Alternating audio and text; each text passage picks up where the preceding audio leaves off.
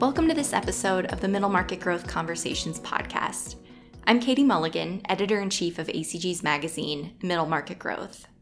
Today's episode features two interviews recorded during the Atlanta ACG Capital Connection.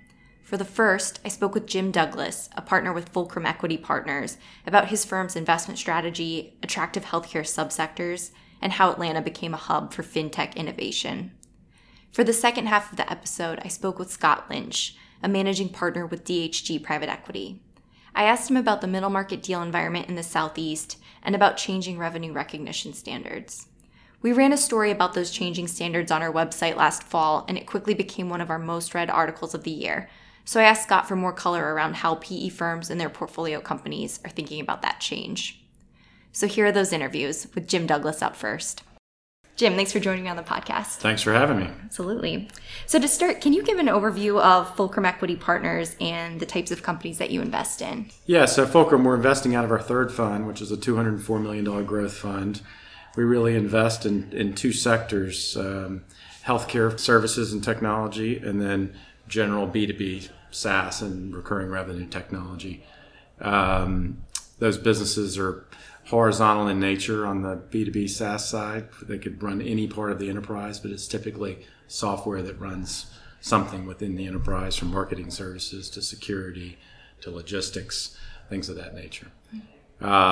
We usually invest put up to $20 million in any one company. We're about halfway invested through this fund. We have four partners.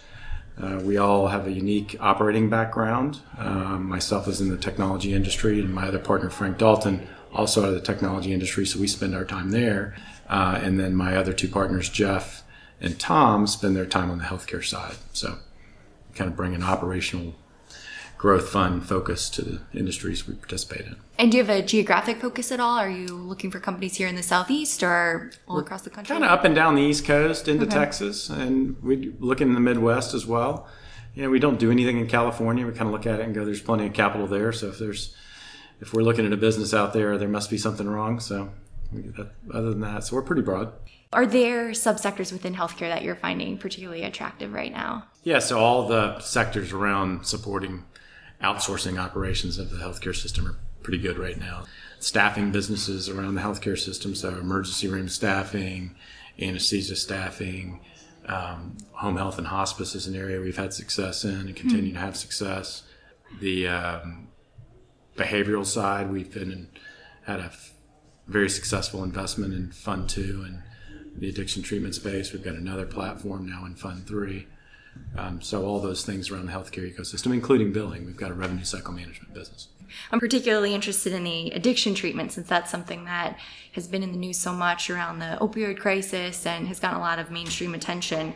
So I wondered if you could talk about the role that private equity investors are, playing in helping to increase access to addiction treatment. Yeah, it's an enormous problem. It's you build a big business there, and well, that's great, but the reason that big business was built is really not a great reason. There's just an enormous need. And what you really want to do is make sure that your business is doing it in the right way, that you're working on providing outcomes that are meaningful, right? Mm-hmm. The industry has a horrible reputation for getting people out, not successfully treating them, and right back in 6 months later. So we really focused in the last business we sold it to a large, successful private equity firm. It was a very attractive business because they were genuinely focused on providing as good an outcome as you can in that space. It's it's not an easy task. So we continue to do that in the next one as well. And are there other behavioral health investments that you've made? We haven't. We've looked. I mean, there's all kinds of behavioral health in general. Whether it's the academic life and for student life is an area that we've looked at. There's all kinds of sectors, so it's a space that we will continue to look in. And you spoke on a panel this morning focused on fintech in the southeastern United States. What type of innovation are you seeing, and why is it happening here? Well, Atlanta's got a long history with fintech. 75% of merchant processing transactions go through Atlanta. No kidding. Yeah, you've got First Data here. You've got TSYS here. Those are the two of the big merchant processors. You've got Global Payments here, and then there's several other spinoffs of that. So, and that all happened back in the 70s and 80s. A company was built here, which was one of the first major merchant processing companies called FFMC, and it was a roll-up of a bunch of small merchant processors as that industry evolved. First Data bought that, what then was a public company, and that became the merchant processing side. So out of that evolution, a lot of talent was created, and other payments companies have come in. CheckFree, where I was, moved here from Columbus, Ohio, specifically because it was a payment city, and we could bring in the payment talent to, really build a business with. Then there's 50,000 consumers paying their bills online through their banks. Today it's probably 50 million. And then off of those, you have 2 or 3 big success stories like that, and there have been others. Then you just have companies spawned off of that. Talent leaves, go starts their own thing. So in Atlanta now, we're broad. We've got everything from software that runs banks that's been built in here and sold in the marketplace, to credit decisioning analytics businesses, to lending businesses like Kabbage, to bank infrastructure and compliance businesses, to pure payments businesses. So we kind of cover all the various aspects of what it takes to run a financial institution. There's been evolution on the product side here, and great companies created for years. How is fintech impacting the private equity industry? It's just a space that always has a lot of innovation. I mean, financial services by itself is just a big, big buyer of technology. And at the speed that technology moves, there's always the opportunity to build a new company. You build one in a space, you sell it, take a few years off, come back to that same space, you can probably build the next generation of that platform and go right back up again. And that happens time and time again. So fintech is probably one of the biggest, if not the biggest. So healthcare would be the biggest, but fintech's one of the biggest markets that PE investors like and VC investors like to put money into.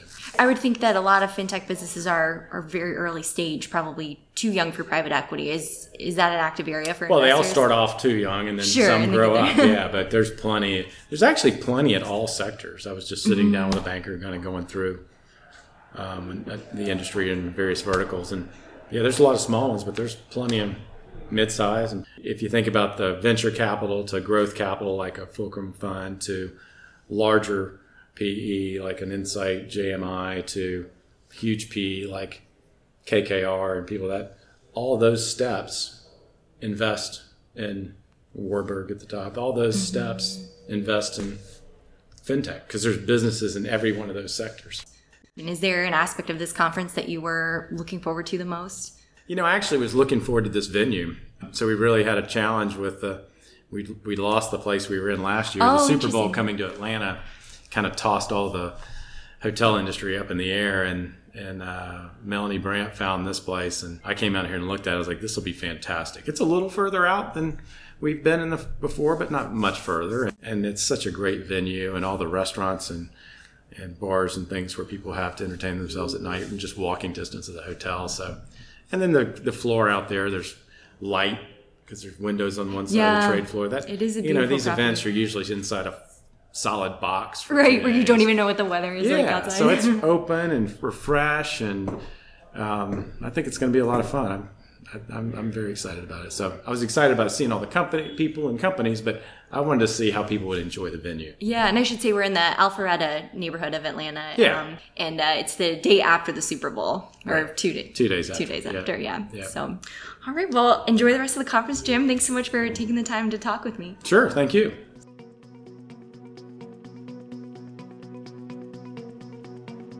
Up next is an interview with Scott Lynch, a managing partner with DHG Private Equity. Scott, thanks for joining me. Thank you for having me. So to start, can you provide a brief intro to DHG and how you work with private equity clients? Sure. So DHG is the largest accounting firm based in the southern U.S. We're a top 20 firm. We do business nationally with a bunch of different industries, with private equity being a focus of our firm. We like to try to partner with private equity firms so that we're serving them throughout the life cycle of their investments. So from the inception where we do transaction work to in the back end where we're helping them from an audit, tax, and other advisory services to when they sell the businesses to doing sell-side quality of earnings. And recognizing that you're a national firm but based in the Southeast, can you talk a little bit about what the middle market deal environment in the Southeast looks like, given that we're in Atlanta. Sure, yeah. I mean, I think that we're looking outside right now, and it's a sunny day, and with the weather here compared to some of our northern cities, this is a nice place to live, and I think it's driving a lot of businesses down this way. There's been a lot of incentives to move companies down into the southern U.S., and we've seen that in the deal space as well. People are adding on businesses down here. We think that, as evidenced by how many people are at this ACG Capital Connection, people are looking for deal flow in the South. And it's been a huge growth of our firm as a result, because we focus on the middle market businesses. And are there industries that are growing particularly fast down here? And are you seeing increased PE investment targeting Southeast businesses? Yeah, so I'd say, we're seeing a ton of business in the healthcare space. Healthcare is one of our firm's largest industries. We have a healthcare consulting practice as well. Stuff like multi-site physician practices. I think if it ends with ology, then that's probably something that people are invested in right now. But we're seeing a ton of that. We're also seeing multi-site kind of car businesses. So that could be collision centers or wheel centers or oil changes. And so there's a lot of that kind of roll up in that space where people are putting those types of businesses together. And so that's been a large piece. Also, I think the fitness space has been hot. If you think about businesses like Planet Fitness or Orange Theory, a lot of these franchise models or what's happening is private equity is investing in a lot of their franchisees, not necessarily the franchisor. So the franchisor may be owned by a mega private equity firm who puts a lot of money into that space. And you see some of these middle market private equity firms buying large franchisees and rolling those up. And one of the most popular stories on our website last year looked at the new revenue recognition standards. And I understand that this is an area where DHG is helping its private equity clients. Can you give an overview of how that standard changed? Yeah, so it's gone into effect for public companies, and it's going into effect this year for private companies. So it's becoming a focus of when private equity funds are looking at these types of businesses. I think investors are starting to ask questions of how this is impacting the revenue of the businesses they own. I think what the big change was the change from realized or earned to a performance obligation being satisfied, and that's kind of confusing, but it really just helps you divide the revenue of these multi-element arrangements up easier. And so there were standards of how you could separate it, and sometimes it was too hard, so they just would recognize it as one contract over the life of the contract, where now they're separating the elements more and able to recognize. Sometimes it means you're recognizing something up front that you might have spread before, or sometimes it's spreading something you hadn't before. So it's different ways to look at that revenue stream. And so right now, it's hard to say, is that positive or negative to EBITDA? Because what's happening is you really have to look at it by contract. And so whatever your performance obligations are in each individual contract, that's how you're going to choose to recognize the revenue. Okay. And what's another piece of it that we think about with revenue recognition, there's also the cost recognition piece that you don't hear as much about, but there's opportunity to defer cost. And that was always something that was potentially possible. It was really hard under current GAAP, but under this GAAP, under this new standard, it allows us to defer costs like commissions across the life of the revenue that's being recognized, so it matches the revenue and cost better. And so that helps with, before you might recognize commissions right up front, now you can spread it over when you're recognizing the revenue. And writing last fall, our reporter who wrote that story, she found that a number of private companies were reporting only slow progress toward adoption of the new standard. Is that consistent with what you're seeing? It's still consistent, unfortunately, is that the private businesses have been very slow to adopt, and I think there's going to be a mad rush here this year for them to figure it all out. And so there's going to be a lot of projects where people have to spend significant amounts of time going through contract by contract, figuring out what these performance obligations are and figuring out how to divide the price of that contract across those obligations and figure out how should I recognize each individual obligation. So it's going to be a difficult process for a lot of these companies. What's helpful is there's now public companies out there that have done this already. So from the disclosures that are required for the public companies is a lot more than the private companies. There still is more disclosures around this for the private companies that they'll have to have in their financials. But what these private companies should be able to do is find a public company that's similar to theirs and use that as sort of a baseline of how they should go about doing it. Got it. A little roadmap that they can. Right. Interesting. Okay. And how are you seeing private equity firms adapt in terms of the growth stories that they communicate to buyers? I imagine they're going to have to just communicate differently. Well, yeah, and it's been interesting even without this standard is that there's been a movement over the last several years to private equity funds thinking about EBITDA in terms of cash EBITDA or billings EBITDA. So almost a non-GAAP look at EBITDA because ultimately cash is king for these businesses, and so they're investing in a cash flow stream. And so just because GAAP requires you to defer revenue or not defer it doesn't mean the cash changes. And so there's been a lot of focus on what is the cash of this business generating? What's it generating on a recurring basis? And so sometimes funds will not even think about you have to have GAAP for your financials, but for how they analyze the business, sometimes they're coming back to what cash is for the revenue. And so that's one thing that they're doing. The other is I think you just would have to have other metrics to make sure you show how the business is growing. So whether it's a number of customers or monthly recurring revenue, what's the other metrics that you have that might be a way to analyze the business and show that it's growing? It could be number of stores, same store sales. There's other ways to look at it to kind of take away the impact of some of this deferred revenue. I see. And this year, DHG became an official sponsor of growth of ACG Global. Can you talk about the value that the firm sees in this kind of partnership? Yeah, so I went to my first Intergrowth about 9 years ago, and it was a interesting experience. I went with one other colleague, and we went to the event just to figure it out, what it was all about, and went there and realized that, hey, we're pretty far behind our competitors as far as as far as how we're presenting ourselves at this event. And we realized that obviously they're getting benefit from it, and it was just something that we hadn't seen before. And so we decided that day that we were going to make sure we become more involved in ACG. And from that, I became involved in the Charlotte board for a while, and then was on the global board, and now I'm actually chairing Intergrowth this year.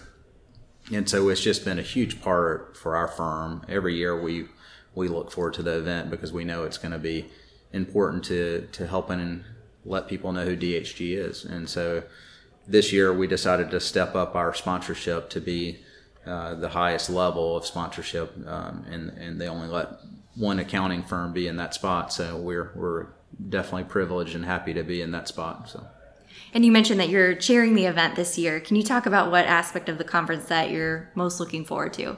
Well, I guess I would probably say I'm looking forward to see A-Rod speak. That's going to be pretty fun. I've seen him in business. We've seen him on different transactions at times. We know he's out there investing, so we've heard about that. Also see him on the Shark Tank occasionally. So when he guest stars there, I think it'll be fun to see. He's kind of got his own family office feel to what he's doing, which is interesting. One thing we've been talking about a lot is the family office world and how that's changed investing. And you got someone like him with obviously he did very well in sports, and now he's taken that and he's mentoring people, he's investing in businesses, and it's just been cool to see him make that transition. And I hear that from a lot of people who, once they learn that he's speaking at the event, know him from sports, but haven't really, kept up with him. Maybe the occasional Shark Tank appearance, but not really sure what he's doing business-wise. So I think he's invested in a lot of businesses and at all stages. So it's going to be interesting to hear him talk about that side of things. I mean, it's nice to see. I think we had Magic Johnson a few years back, who's had a similar experience where he took his fame and turned it into helping businesses. So. And we should say, for those interested in attending the event, that'll be May 6th through 8th in Orlando this year. Right. All right. Well, thanks for taking the time to talk with me today, Scott, and enjoy the rest of the conference here in Atlanta. Yeah, thanks for having me. Thanks for listening to this episode of Middle Market Growth Conversations. Subscribe to the podcast in the iTunes Store, where you can listen to past episodes and hear the next episode in 2 weeks. While you're there, we'd love if you could rate the show and leave a review to help listeners find out about us. After you've rated the podcast, head over to our website, middlemarketgrowth.org, for more stories about successful mid-sized companies and middle market M&A.